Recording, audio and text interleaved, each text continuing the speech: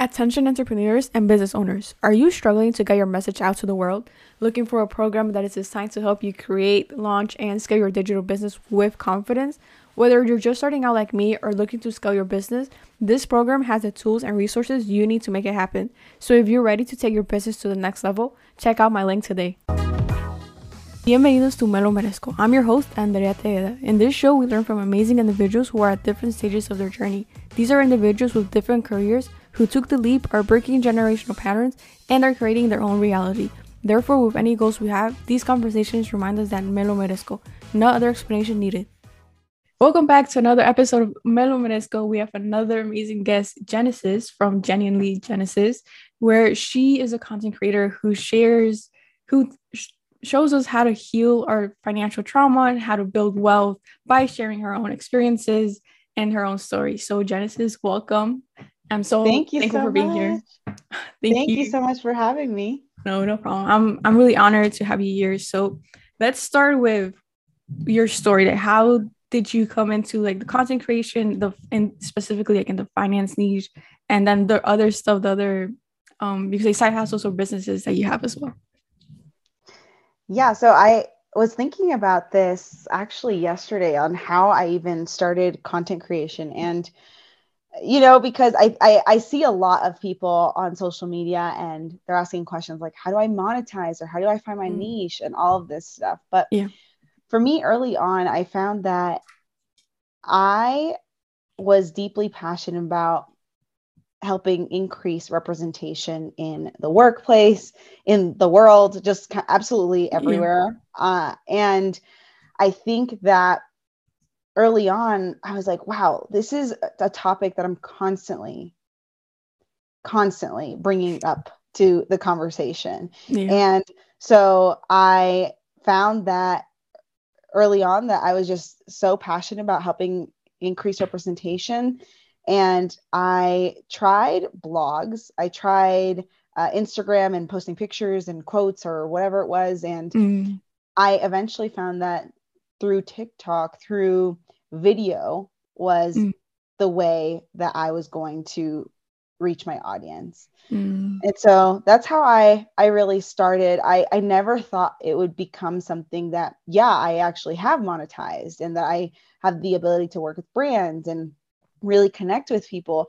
I didn't really think of it as a side hustle ever, which is kind of funny because I'm all about side hustles. I was really just doing it because it was something that I loved and was passionate about. But why not make something that you're also passionate about, make it into a side hustle? So it has really worked out in my favor.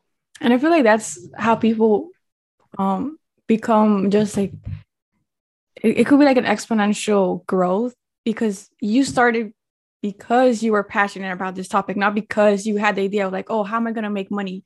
Exactly. So that's like something that people, especially now with social media where everybody wants to get started, it's like you want to make money because of social media, not because you want to build a community and share your experiences and your knowledge. So that's pretty awesome.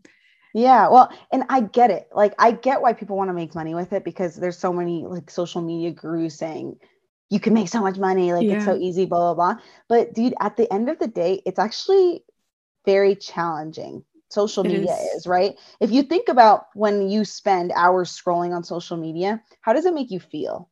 Typically not so good, right? And so imagine being a content creator where you're constantly creating content, posting the content, looking at the comments and likes, and seeing how people receive the content. And so it's not, you have to really enjoy it and love it in order for you to do it for the long run. Maybe you can do it for like a quick buck, but then you'll burn out, and that's not really, it's not going to be sustainable. Yeah, exactly. For you, so I want to ask, because I know you, with the research that I've done, you bought some property, like you did house hacking, and then you have another one in Kentucky, I believe, for Airbnb. And then you also mentioned, from the research that I did, you mentioned that you do UGC and all that.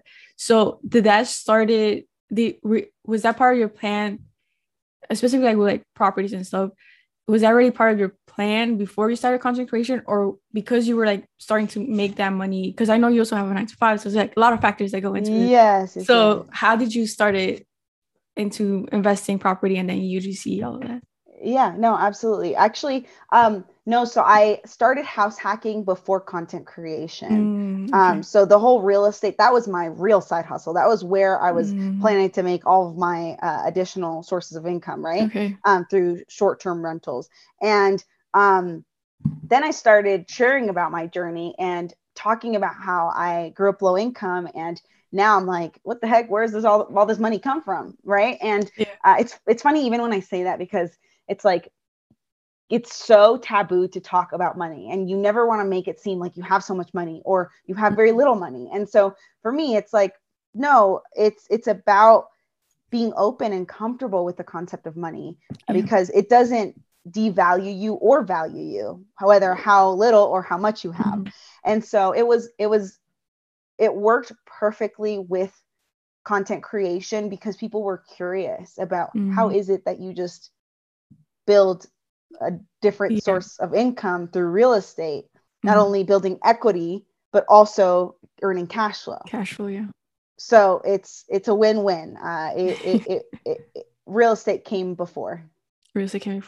And how did you, because there's also like with real estate specifically, I know there could be that analysis paralysis where, because there's so much information, it could be overwhelming, and there's so many different ways to invest as well. So for you, how was that journey for you? And then from there, were there like any like limiting beliefs or any beliefs that kind of like hold you back into starting that process? Yeah, that's a great question. It first started with my husband wanting to invest in real estate. And I was all on board, but I was also like, I'm much more risk averse than he is. And mind you, I think that's because I grew up low income, and so I didn't have a lot of money. And so now that I have it, I'm just like, oh my gosh, I need to do everything to protect it. And so that's my limiting belief, right? Is that we're thinking scarcity, that resources are limited, when instead now I've basically been able to transform that mindset into abundance. And so I really avoid saying things like how much is that? Right? Because why does it matter? If I want it, I can have it, and I can replenish that money that I just spent on it. And so it really all started with us wanting a house, and we're like, well, the first house we buy, we might as well house hack it. And all of this was probably a year's worth of research that we, every single night after we would put our son to bed, we would listen to the podcast, Bigger Pockets. We'd watch videos on YouTube about real estate and side hustles and things like that. So this was in the making. It's essentially, you're filling your brain with something that you want, and it becomes so normal, this thought of, okay, real estate, okay, house hack, okay, cash flow, okay, all of these thoughts that eventually we're like itching. We literally were like, okay, I just want to buy a house. Like, I'm so excited about this now. So we felt that we had the minimum information to move forward to buying a property. And so the things that we were looking for a house hack were a separate entrance so that we wouldn't have to interact, a kitchen or like a bar area, at least with water and stuff downstairs, so that if we wanted to put a kitchen in, we could, and a separate bathroom.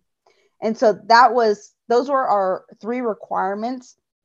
And to this day, I'm so grateful that we did it. A lot of people, what they'll do is they'll buy a house hack it, rent it out long-term or whatever. Then they'll buy another one, house hack it. And the reason why they'll buy another one, you have to live in it for like a year in order for it to be a primary residence. And then you get, there's benefits obviously to that with the loan and stuff. So yeah, that is kind of how it all started. And now, like I said, we're addicted. We need to get back into, I've been really focused on social media, and it's just something that I'm passionate about. But another goal of mine is actually to buy a property this year, or put a tiny home on our current existing Kentucky property. So everything's itching. We're itching for more. It's exponential growth, right?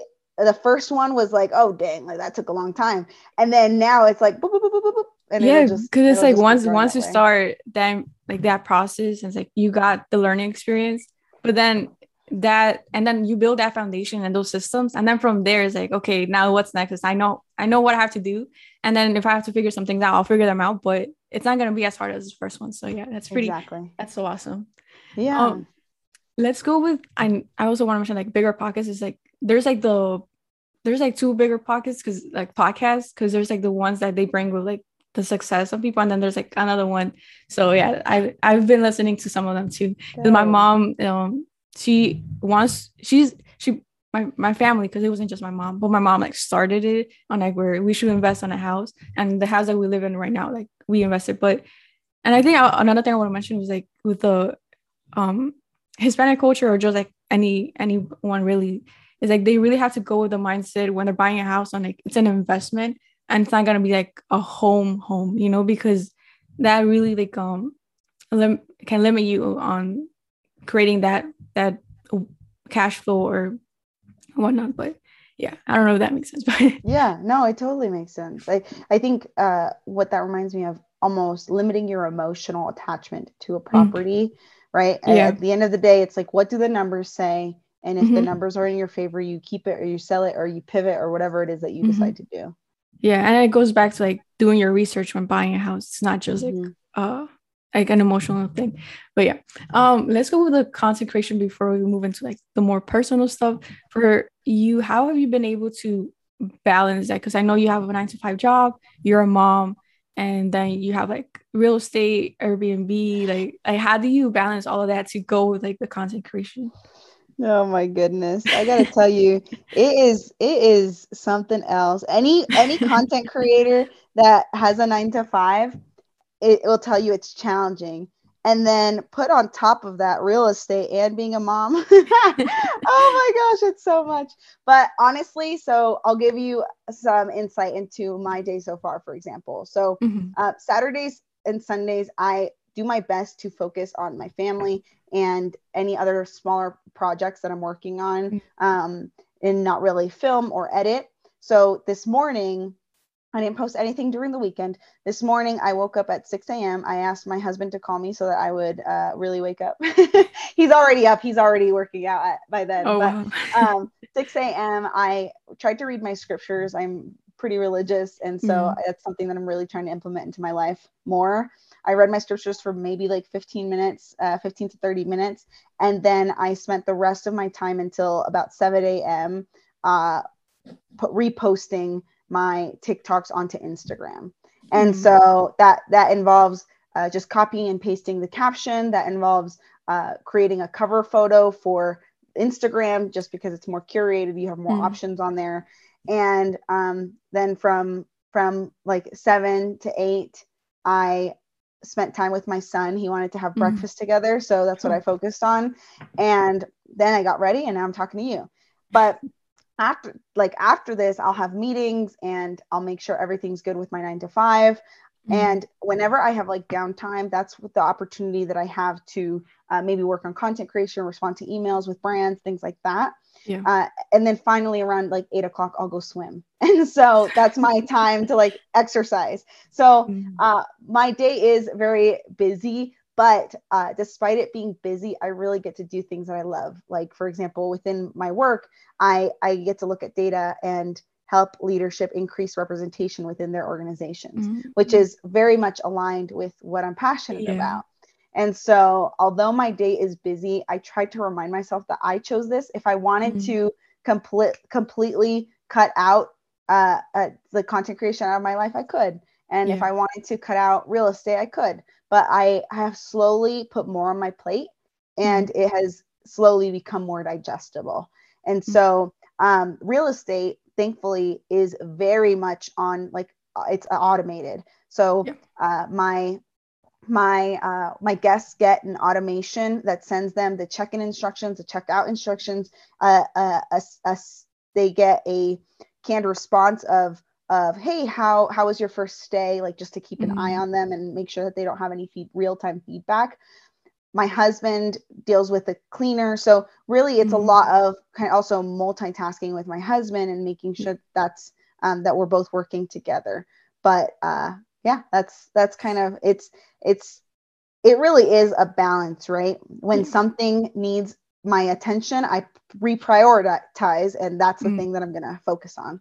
Yeah, the reprioritizing in the day to day is like really important, because at least for me, when I started, or even like now, I'm still like working on like being as productive as I can, because I'm a procrastinator. So I don't know, it's just really hard for me to like work on things sometimes. So I get it. So yeah, I would like do blocks of time where like, okay, I need to do this at this time, but then like something will come up, or like I need to go to BJ's because my mom told me to do so. And it's like, okay, now my schedule's fucked up, and then I get like in a like, oh fuck, like I can't do this, and then I go into a whole spiral of like, oh my god, oh my god, oh my god. Yeah. And it's like, yeah, it's like really hard. So from the videos, because I watch like a lot of personal development videos and like productivity and all of that. So one of the things was like make sure you know your priorities on like what you want to do, and like sometimes you're gonna have to like reorganize them. But yes, that's something I'm working on, and like that's really cool that you're able to do that now. How long did it took you to because with like finding what works for you is like a whole process and involves a lot of experimentation. I think, I don't know for you, like how is that for you?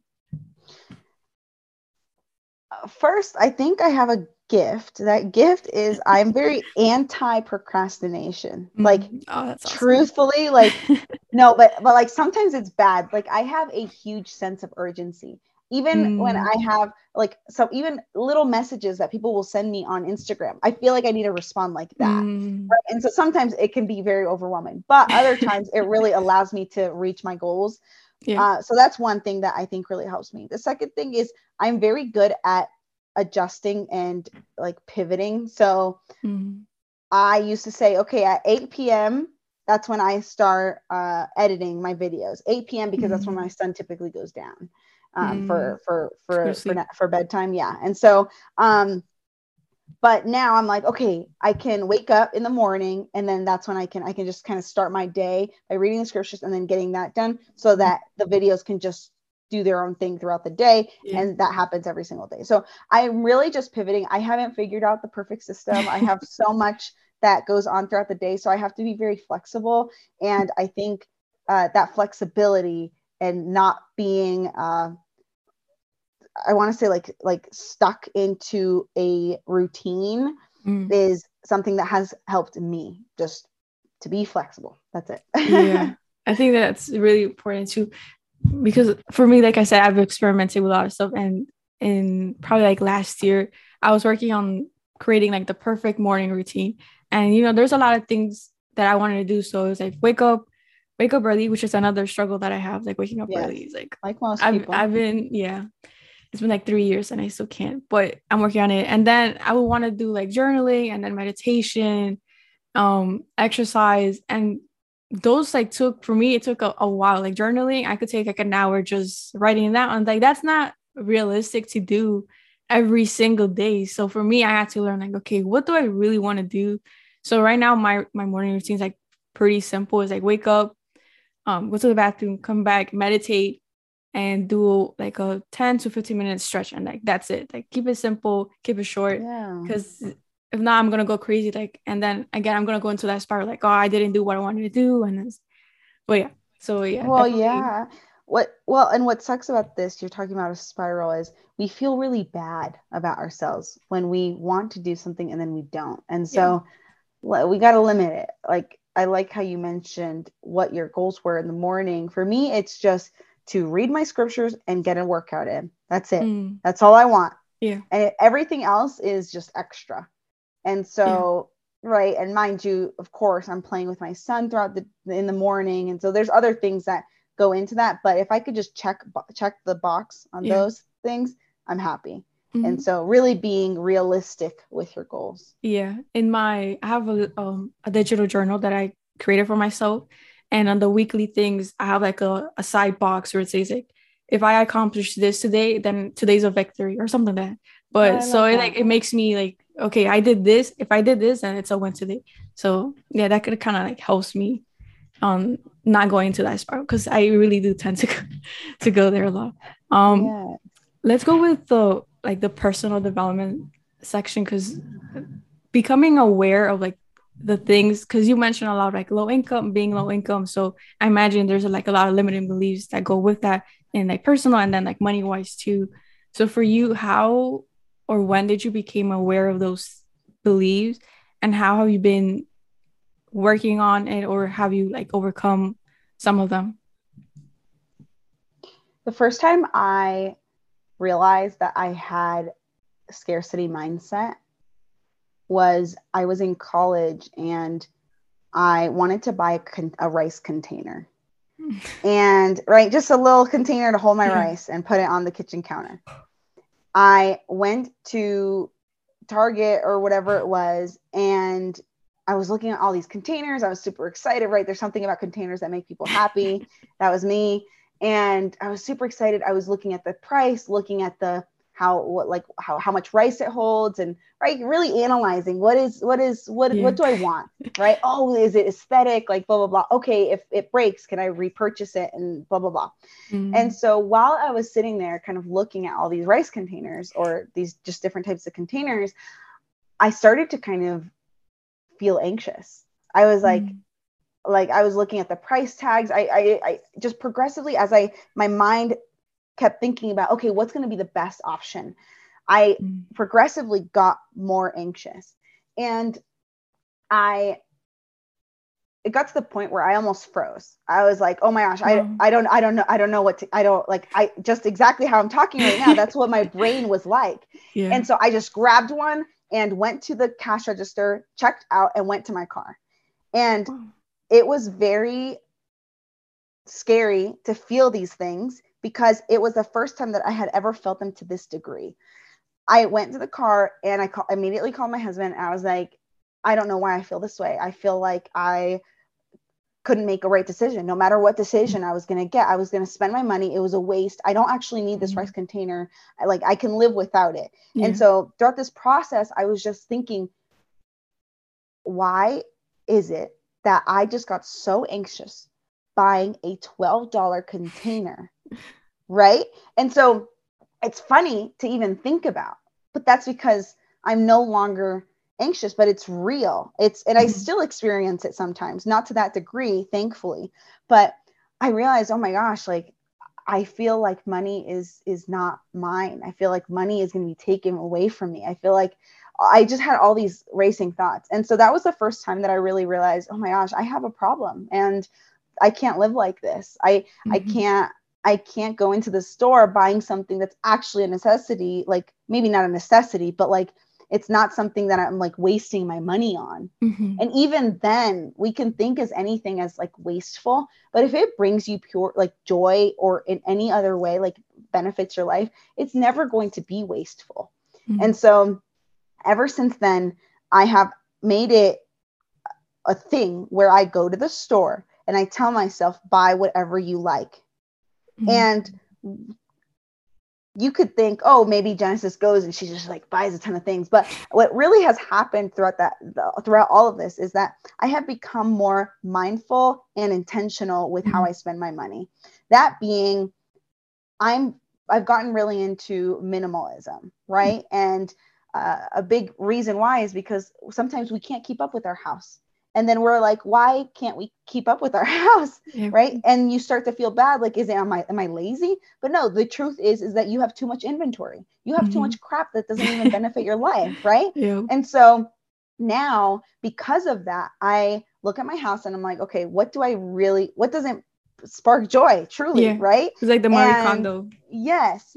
And so as I've been decluttering, I've realized, oh, I really don't like that. So now when I go into the store, I think, is this something that I want to take care of? Is this something that I want to find space for in my home? Is this something that I want to wash on a weekly basis? Is this something I want to fold, right? All of that.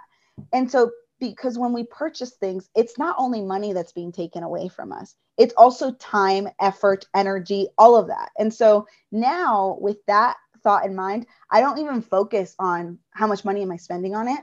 It's like, how much all of that do I want to spend on it? And that is significantly more powerful to me than money, because money comes and goes. And that's how I think about it now. So I truly reject when I think my husband, he asked me literally last night, he was budgeting and he's a little bit more mindful, or like, he doesn't struggle with anxiety with money, right? To the degree that I did. And so for me, I'm very mindful of how it's talked about in my surroundings. And he said, you spent like $115 on at North Face, and all you bought was a jacket. And I was like, why are you asking that question? Right? Like I ask why, because what is it in your mind that triggered you to say, that's it? That's all you got? And so I made it into a joke. I was like, no, I got socks. I got a shirt. I got like shoes, you know, I bought a house with it. Like, I just kind of like, what, you know, just to make it lighthearted. But he understands that I don't tolerate things like that, because there's more. Words are so powerful, and we get to choose what we digest. And I choose not to digest that. Yeah, that's really powerful, because like you said, like words are powerful, all of that. And then being able to also like create that boundary as well. Like, what conversations do I want to have about money? And because again, like that, you could have taken it the wrong way. It's like, oh, like should I have actually not bought that jacket? Or like you start like what's that word? You start doubting yourself or feeling guilty that you bought it. So it's really important too. Yes. No. And let me tell you something. I still struggle with anxiety, because when I saw that jacket in the store, I was like, wow, that's really cute. And then I went to look at the price, as we all do, right? Yeah. And I was like, damn, right? Like, that's because it wasn't even like a really like big, like warm jacket. It was just like a Sherpa type jacket, like just like super light. And I went through this process in my mind where I was like, do I really want it? Should I really spend $100? And then I was like, what else could I do with $100? Like, you just in your head, right? Yeah. And so I've already gone through that process. I don't need someone else to remind me of that process. Yeah. And so setting that boundary, even with your spouse, with whoever you interact with, is super important. Yeah, that's so true. For you, because you mentioned you had like the scarcity mindset, what are some other things that you did to like go into the abundance mindset? Because that's really important. And like, I feel like there's something that needs to be talked about more, because especially as like Hispanic culture, or any culture really, people really struggle with like having money conversations, and those limiting beliefs are like, oh, money is the root of all evil. Like, rich people are evil. Like, if I have money, like, just all of that. What were some other things that you changed, and other techniques as well that you used to help you overcome that? So actually, talking to my family, I noticed that whenever I would talk about money, they never wanted to share how they were doing financially. I would share openly, but they never really wanted to share. And so I would ask questions like, why? Like, what makes you not want to? And sure, these could be like pretty more hard conversations to have, but I'm not afraid, you know, like I really believe that transparency is like the key to almost anything. And I started off by me being transparent with money, right? And the hard thing is too, though, you have to be mindful, because I know of people that will share how much money they are making, and they'll share their financial success, and what that like results in people asking you for money. Right? And so for me, that's not something that I really ever give out to my family members. I'm like, I just think that I can support them in other ways. And it's so hard. It's so hard for me to do that, because I've seen it backfire, right? Like I gave someone like $500 to invest in something. They didn't even use it correctly. And I'm like, and they said that they were going to pay me back. I didn't expect them to, me knowing, but like they're not going to be able to pay me back. Right. And so it's just kind of a slap in the face. So instead, let me help you like in other ways. Right. Yeah. And so the first one is talking about it more just in transparency. And that has truly, truly helped me feel more comfortable with my finances. And then on top of that, for like abundance, right? I think oftentimes when you don't have money, I'm just kind of thinking like every single day of the week, you don't have money, right? Sunday through Saturday. Well, but what if on Saturday for dinner, you went out and you just bought what you wanted? Let's say you don't, and this is someone on a lower income, right? And obviously when you have low income, you can't necessarily go all out and get crazy, right? But at least kind of in your mind being like, okay, I can go to, even if it were like McDonald's or whatever, and get like whatever my heart desires, right? And kind of practicing that mind of, you know what, today I'm going out and I'm going to enjoy myself. And it goes back to being intentional. Yes. So I think kind of practicing that I don't have to limit myself because money flows to me. And practice saying those things. Practice not saying how much is that or blah, blah, blah. And whatever it is, anything that makes you sound like you're limiting money. Pretend you're rich, basically. Yeah. In your mind, pretend you're rich. And I think you'll get there. Yeah. There's two things that I want to mention. The transparency, like being transparent and like being transparent or just being open to talk, to have those conversations with your family or anyone really, like your friends or whatever. It's like you're also breaking a generational belief, you could say, where they used to not want to talk about money because, you know, like you said, either they will think that you want to make you will want to borrow money and then never pay back, or even the I'm not doing well, so I'm not feeling vulnerable. I don't want to be vulnerable enough to like share my stories because I don't want you to see me a certain way. So yeah, having those conversations is like really important because you are able to have that open space. And if they're not feeling comfortable, like it's okay. Like I respect that, but I'm going to start those conversations because again, it's important to have. So that's pretty cool. And then the second point was the like also setting your boundaries because again, people if they know you're earning a lot of money, it's like okay, can I borrow this amount of money, and knowing that you might not be able to they might not be able to pay you back, so that's really important to have as well. And there was like another one that I had, but there was like this I believe his name was Bob Proctor. I don't know if you heard of him, but I was listening to a podcast with him from Lewis House. I don't know if you know him, but he has his podcast, The School of Greatness. And he had an interview with Bob Proctor. I think that's his name. And one of the key things that I said or a phrase that he said was the key to success is the repetition of an idea. So it's like that's really important because like how you said, like you need those affirmations that you tell yourself, or like those things like I'm not gonna say those phrases. That's really important because, and even you said that in the beginning with the real estate, like you dived in and it's like, okay, give me all this information about real estate, and then you started believing, and then you start getting excited. So that's again like really, really, really awesome.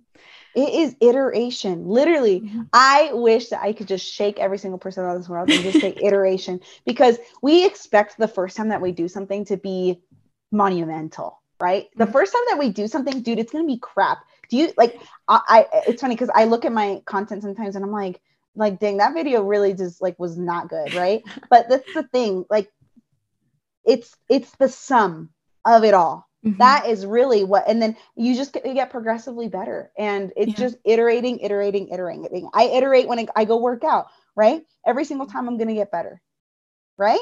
Yeah. But if I didn't start the first time with the crap workout, then I would not be here like feeling significantly more confident with the knowledge that I have about working out, right? So iteration, baby.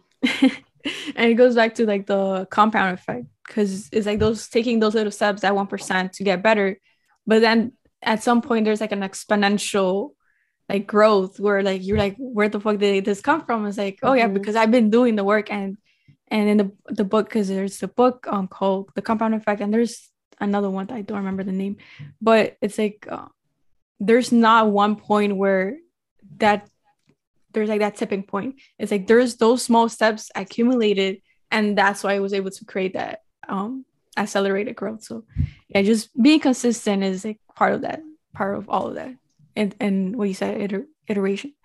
Yeah. So that's pretty cool. So we were talking about scarcity going into abundance. When you were going through, actually, what were some resources that you were using, or where you were finding more information about this? Or is it like something that just like, where you came up by yourself? Like what were the resources, and then did you have those things already? Yeah, I think that for me, what has really helped has actually been my husband, because during my first year in corporate America, I was very focused on my job. I was very focused on preparing for my son because I was pregnant, right? And during that year,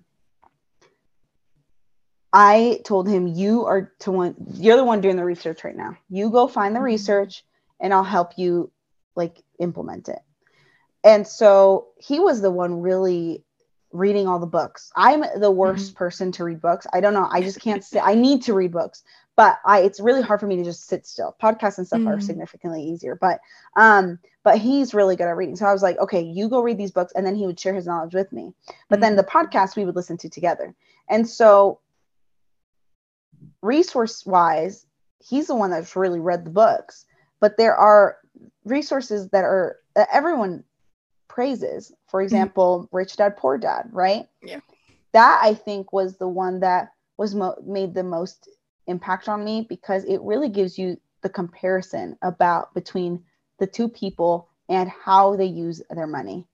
And I think that was a really good one. Bigger Pockets really helped. Those were the two that I would say allowed me to actually make the push. You don't need to listen to every single podcast on the planet about financial literacy. You don't need to read every single book. I am all about finding the minimum information you need to move forward. Because again, you reach analysis paralysis. You're like, oh wait, I need to know this. I need to know this. Dude, at one point, sometimes it's worth it to lose money to learn from it. Yeah. And so that's kind of how I operate. And it's worked out well for me so far. That's really awesome to have like that mindset, because for me, it's the opposite. Even like with a podcast, it's also like putting yourself out there, like out of that comfort zone. Because for me, I mentioned this in other episodes where it took me, I had the idea like probably a year and a half ago. And then I actually started wanting to implement or execute on it last year around March, around this time. And I will practice by myself, like doing like solo episodes, but that just wasn't my thing. Because one thing that I struggle with is like having like putting my thoughts into a good concrete, like right now, like I struggle like putting my words together or my thoughts together. And so I kind of like stopped doing it because like, oh yeah, it's not for me type of thing. And I will also not send any emails, so of course I'm not gonna see any progress.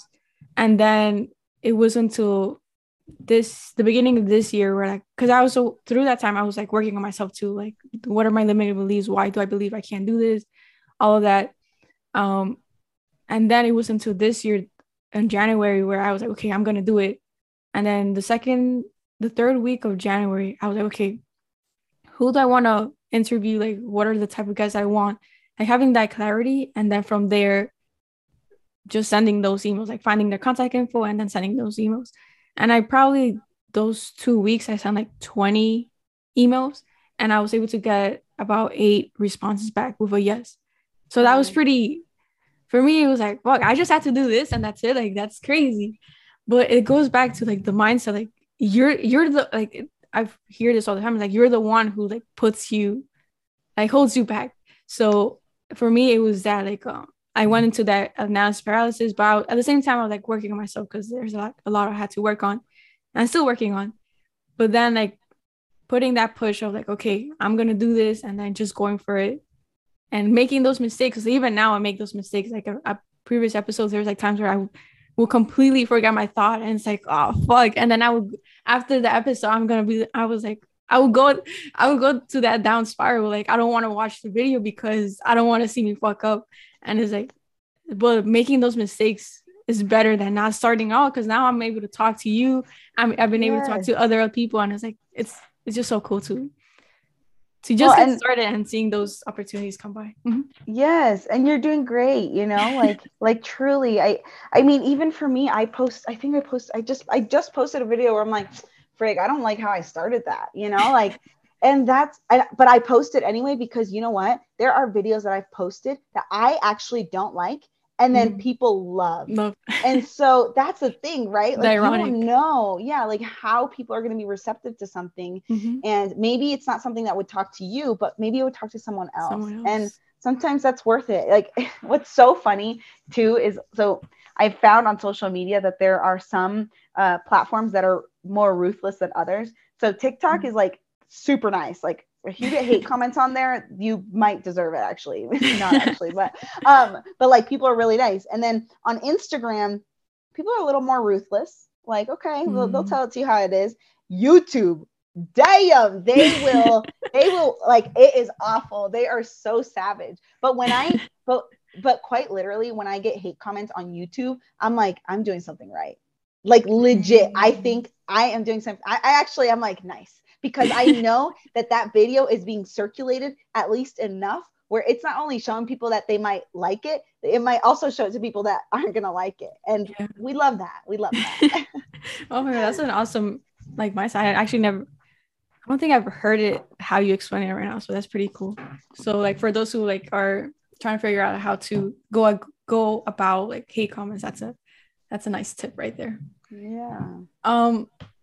For you, going back to like the finance stuff, what would you recommend other people who want to start their financial journey and like the step-by-step, because there's a lot to do. There's like emergency funds, high yield savings account, investing, Roth IRAs, 401k, how you say, all of that. So for you, what would be like that step-by-step process that you think people should take if they want to start managing their money better?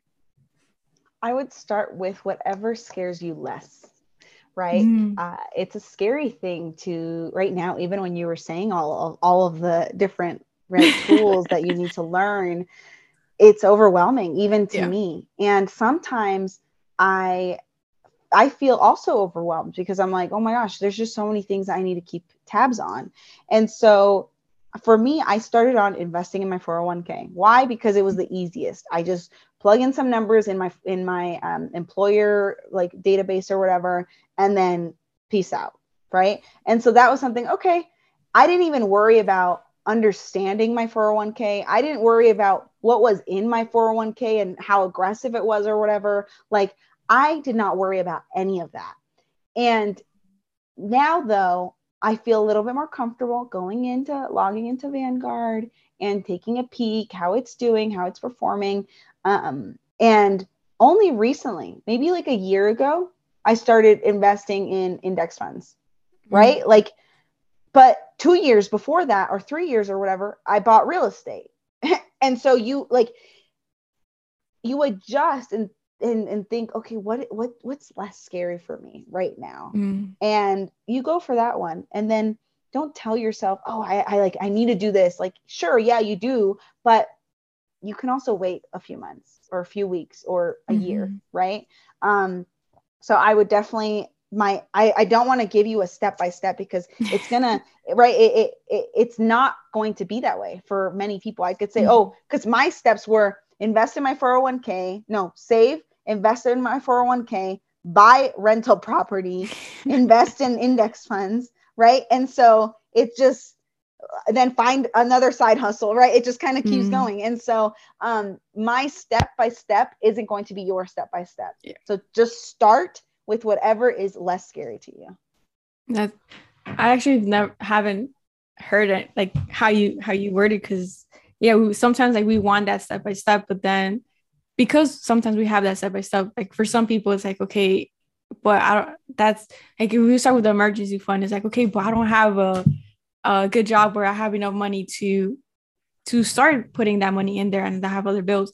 So I think for me, like one of the steps that people should take is like noticing what's your limiting beliefs about money, because of that you realize, okay, I'm scared to invest or to do research about investing because of this and that. So having those conversations in the beginning is like really important. And if you can't have them by yourself, like have them with other people or listen to podcasts, but like start becoming aware of like the root cause of like, why don't you want to do this type of thing. Completely. So we talk about money, like some money beliefs. In your posts and social media, you talk about a lot about being low income, and like your experiences and how that has influenced you. Why do you think it's important to, or why for you, what's the reason for you to be transparent and to be transparent about that? Like, I was low income, but now I was able to like grow financially. One word: shame.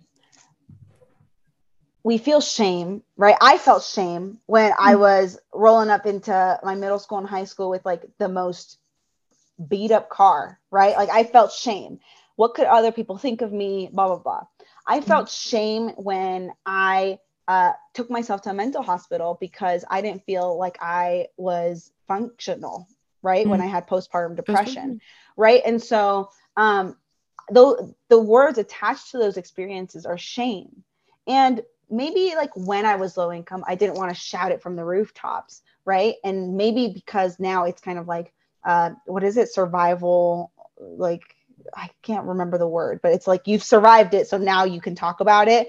I wish that I was low income, and I wish I could have been more proud of it, because the reason why I was low income was because my mom immigrated to a country that she had absolutely no idea, and she's over here trying to make it and give us a better life, right? And so that is something very much to be proud of, and very much to be proud of your parents, and very much to be proud of what you're going through. And right, like you have to grow up stupid fast because this is just the life that you're living. And so that is why I talk about it so openly, because even though it's actually very scary for me, even still to this day, to say I had postpartum depression and I took myself to hospital, like who the frick says that, right? But when I had postpartum depression and people talked about it openly, that helped me be like, you know what? I can strengthen the courage inside me to say, hey, I need help, and that's okay, right? All throughout my life, I can't ever say that I'm self-made or whatever people say, right? No. Throughout my entire life, I have always asked for help.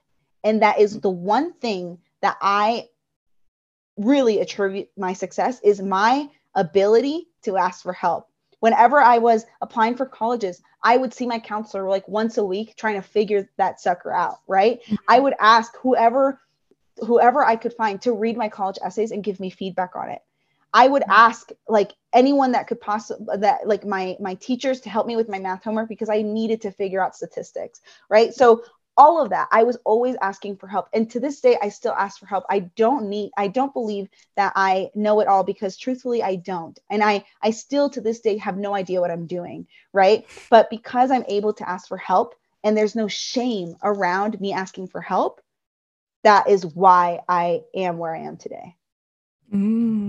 That's awesome. Because for me, I had the opposite experience. And I feel like because, I don't know, that's like one of the experiences that come to mind for me was college and applying to college and all of that. I'm undocumented, so I have DACA. So because sometimes I like try to go back to like what were my money experiences, and it's like my in my family we never really talk about money, but I will always, my mom like try to hide it, like the financial problems that we had, but then I will also hear like financial, like they will have, my mom and dad will like will have fights about money. But then so I kind of like internalized that, and then applying to college, I did not want to apply to college. I knew I wasn't going to get any scholarships, or it was going to be very competitive. I never asked for help. I was always a shy one, but like just don't bother me. I'm just like pretty much like just doing what I have to do and like that's it. And the only reason I went to college was because my counselor, she told me like there's a scholarship for undocumented people, so for people who have DACA, and you could get a full scholarship if you go. And it's for a CUNY, which is like a city university of New York, something like that. And I ended up getting it, and that's the only reason I went to college. If it wasn't because of that, I don't know what would happen. What would happen afterwards. But yeah, it's like having that. It's like what you said is like really important, like asking for help, because or even asking for help and taking those opportunities that come to me. Because if I wouldn't have taken that opportunity, then I don't know what I would have been doing right now, even though I haven't so much. But yeah, like asking for help is like really, really important. And something that I see now, like that I try to do more often now. But yeah, that's something that's really hard for many people to ask for help, because there's like that shame, or that like that shame, and then like what are people going to say about me? So that's really important. How you said that were you always because I know in another video you mentioned how you used to like not put yourself down, but like become quiet. So but then like you noticed that you were more like you started using your voice more. When was that? Like why did that happen for you? Like how were you able to overcome that? And was that when you started asking for help, or like how was that process for you? I know the video that you're referring to, and that's basically like throughout middle school and high school, I was more quiet and kind of a little bit more shy, because I wasn't part of like the popular group, or I don't know. I just didn't feel like I fit in. But when I look back, I'm like, you know what? The reason why I didn't fit in is because I was so different. Like my mindset was like 5 years older than who I really was. Right. And these people were over here caring about whatever someone said in the math class or whatever. I was over here thinking about how can I get such good grades that I'm going to be guaranteed for scholarships. Right. And it's like, I'm like 12 years old, you know? And so, it's like, I was over here thinking about how could I be the first female president? I was over here, right? I was literally having these like super almost delusional goals, right? And so I was also confused with my identity as like a Latina, but then I was surrounded by a bunch of white people. So I wasn't sure, okay, what do I need to do to kind of fit in and blah, blah, blah. But then I realized, bro, you still don't have friends. Sorry, I'm so savage to myself. I'm like, dude, you still don't have friends. You might as well like be yourself and not have friends. You know what I'm saying? But now it's funny. My husband and I talk about this all the time. And we're like, man, like, I don't know, like, because the world tells us we need to have a bunch of friends, and like, a bunch of friends is at least like 25 plus people, right? That are in your life, right? Like that's in my head what a lot of friends means. But really, a lot of friends to me is I want to have a solid like 3 people that I love and adore, and that's it, right? My energy is sacred to me, and I don't want to just give that out to whoever.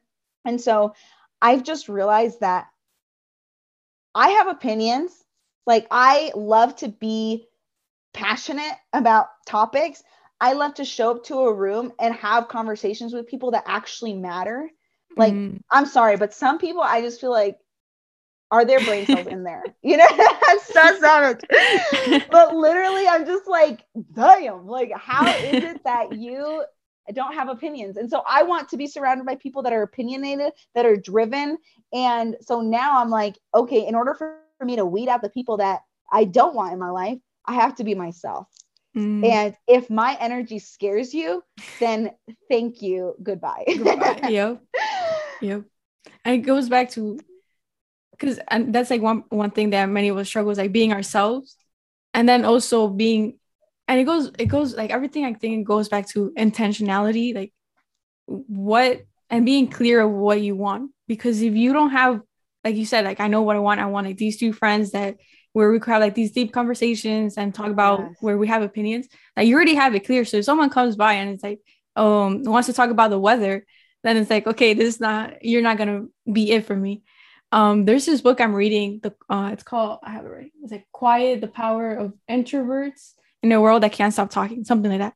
And that book, I'm just in the second to third chapter, and that book is like super, super eye opening, because in the first chapter she talks about how we, before the 19th century, the world was about character, like how we are as a person.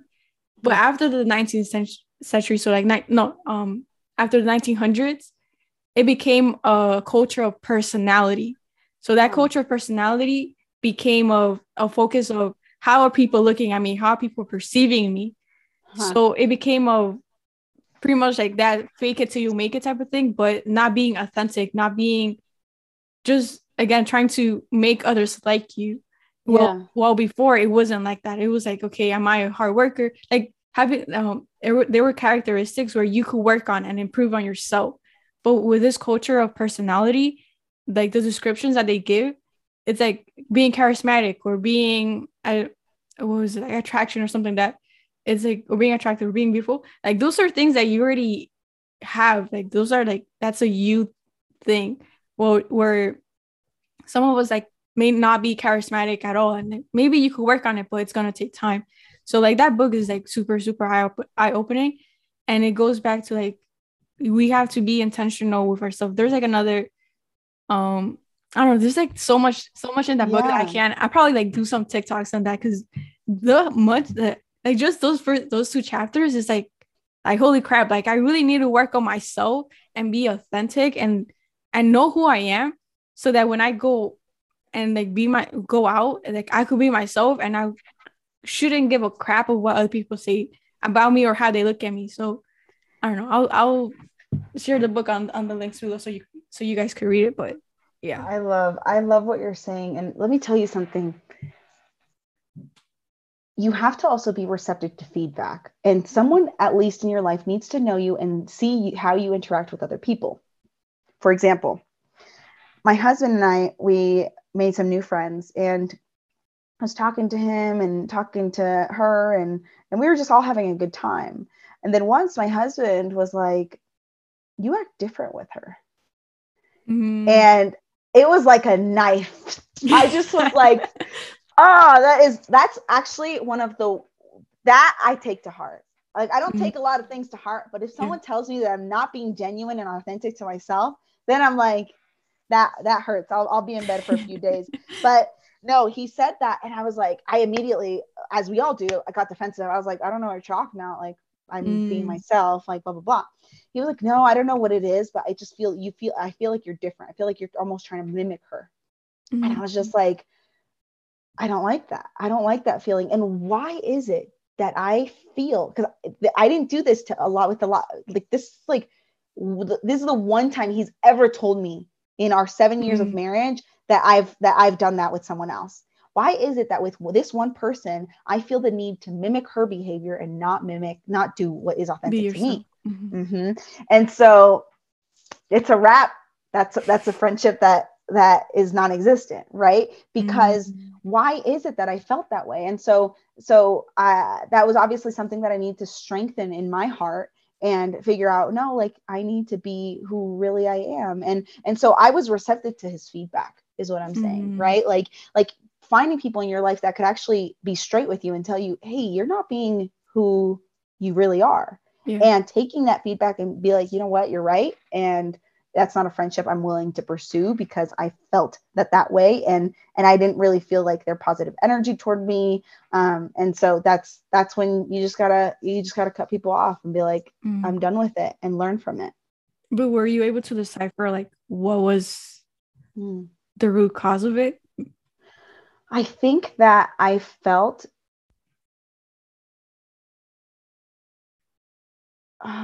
even right now, I'm like thinking, like, I don't know. I felt that I almost needed to prove my value, prove that I was fun, prove all these things. But when you have to prove anything okay, cool. But yeah, I think I was just trying to prove myself to someone. And whenever if think if anyone feels like they need to prove themselves to someone, then that's not either. Oh, you're cutting off You again. adjust your mindset around that person, or you move on. Oh, dang it. Yeah, but long story short, I didn't really know why I was trying to prove my worth. And it's definitely a relationship I'm grateful that I ended, because we just didn't jive, and that's okay, right? Hey everybody, this is Editing Andrea, and I want to apologize because we had to end this awesome conversation early due to some technical difficulties, but I hope you enjoyed the episode so far, and I want to thank Genesis for being here, for having such an awesome conversation, a conversation about money, where we're able to be transparent and vulnerable with the experiences that we had around money. So I want to thank Genesis for that. Thank you for being here. Always welcome back. And for those who are listening on any podcast platform, don't forget to give us a review or rate us. And if you're watching this on YouTube, don't forget to subscribe, like, share, comment, all of that, because that really supports us, supports this podcast. And with that being said, thank you so much for understanding. Thank you so much for your support. And I'll see you in the next episode. Bye. Are you tired of generic mass-produced furniture that falls apart after a few months? It's time to invest in high-quality, custom-made furniture from a skilled carpenter. At Esquivel Carpentry, they specialize in creating unique, one-of-a-kind pieces that will last a lifetime. From sturdy tables and chairs to elegant bed frames and bookcases, they have the skills and experience to create any type of furniture you can imagine. So why settle for generic furniture when you can have something truly special? They are a small local business, so go check out their website today at esquivelcarpentry.com to learn more about their custom carpentry services and if they are located near you.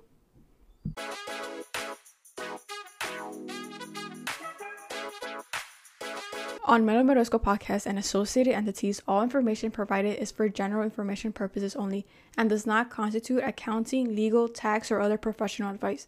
Listeners should not act upon the content or information found here without first seeking appropriate advice from an accountant, financial planner, lawyer, or other professional.